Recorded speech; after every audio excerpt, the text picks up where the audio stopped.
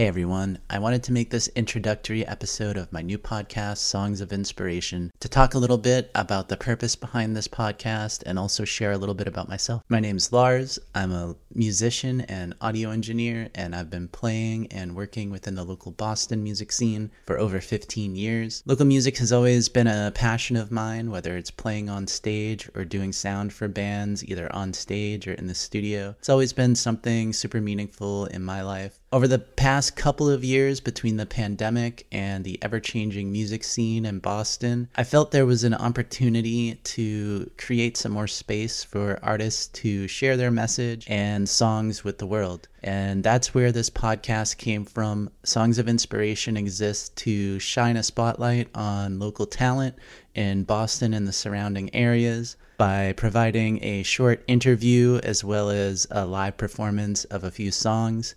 We'll be doing this podcast on a monthly basis, and we look forward to bringing you our first episode in February with an interview and performance with our first guest, Win Doran. Stay tuned for more details to come, and check out larswicklund.net for more information on me and this podcast. In the meantime, keep supporting local music, and I look forward to bringing you our first episode soon. Thanks.